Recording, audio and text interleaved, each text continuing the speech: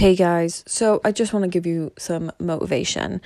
And honestly, the person I listen to like every day to just make sure I don't give a fuck about where I post and everything is Gary Vee. So I can't recommend just listen to a NASP, a 2 to 3 minute clip. Just to remind yourself, fuck other people's opinions. The only one that matters is yourself, And I want to talk about some of my TikTok success recently and just how I'm celebrating it. I think I've gained like over 1,000 followers in the past 3 weeks, which isn't like, oh my God, isn't a lot, but it still just shows my consistent grind has paid off. I've been featured under like free challenges. Don't get me wrong, my videos have been taken down for those challenges, maybe a day to 2 to 3 days later, but still the time that they was up, obviously I had more views, I gained more followers and stuff like that, and the TikTok Create Fund, so you gain a bit more money. And I just feel so blessed. Like at the end of the day, it's what you could see and what I just said, it depends on your mindset. Like you just gotta think, wow, this is the biggest social media platform in the world, and I was graced for my video to be picked on for the UK challenge page where everyone can fucking see it. Fucking you go, girl. And like I couldn't even post a video of myself 3 years ago, like a fitness video of myself. I used to be in the gym at 3 o'clock in the fucking morning recording myself. I used to be the girl that worked out in her living room in her underwear as punishment, okay? So for me to go from that to who I am now and be invited to TikTok HQ and everything is incredible. And I got there by facing myself, like for example, posting a photo up, and you could see like just the transition of my photos. I used to post a fitness picture up without my fucking face in. Like how fucking sad is it that you don't think your body is good enough, like at the angle it is, to include your face? Blows my fucking mind.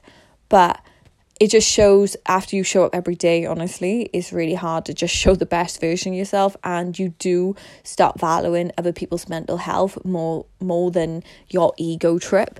Definitely, like I could see that I was having a negative impact on people's mental health if I wasn't sharing everything I was feeling. And I just decided I wouldn't be that person, that I suffered way too much from watching other people on social media. So I was just going to bring me. And, that's brilliant because I've always been a rebellious little shit. So it worked out well. And then obviously, I went into posting videos and I went into live videos and all that stuff, which benefited me massively. So when before TikTok came and it was still Musical.ly, I decided to post a video every day. And 2 years on, look at me now. I'm getting paper, 126,000 followers.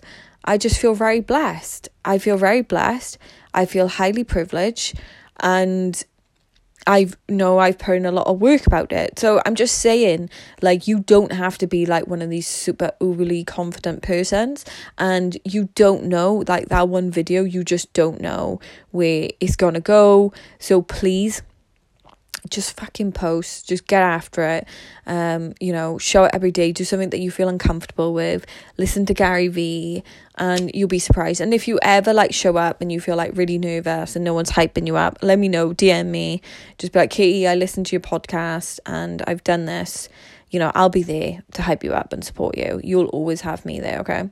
But yeah, honestly, like, there's a piece of the pie for everyone, and we've got to stop letting these big massive creators or like Kim fucking Kardashian, no offense Kim, I don't really know her, but I've seen her like put like, I don't know, like skinny pills or have a lollipop, suppress your appetite. It's not really what I'm about in life, to just win. It's fucking social media. We have the same functionality as those people, so fucking use it, get after your own dream and become your own fucking headline. I hope it helps. See ya.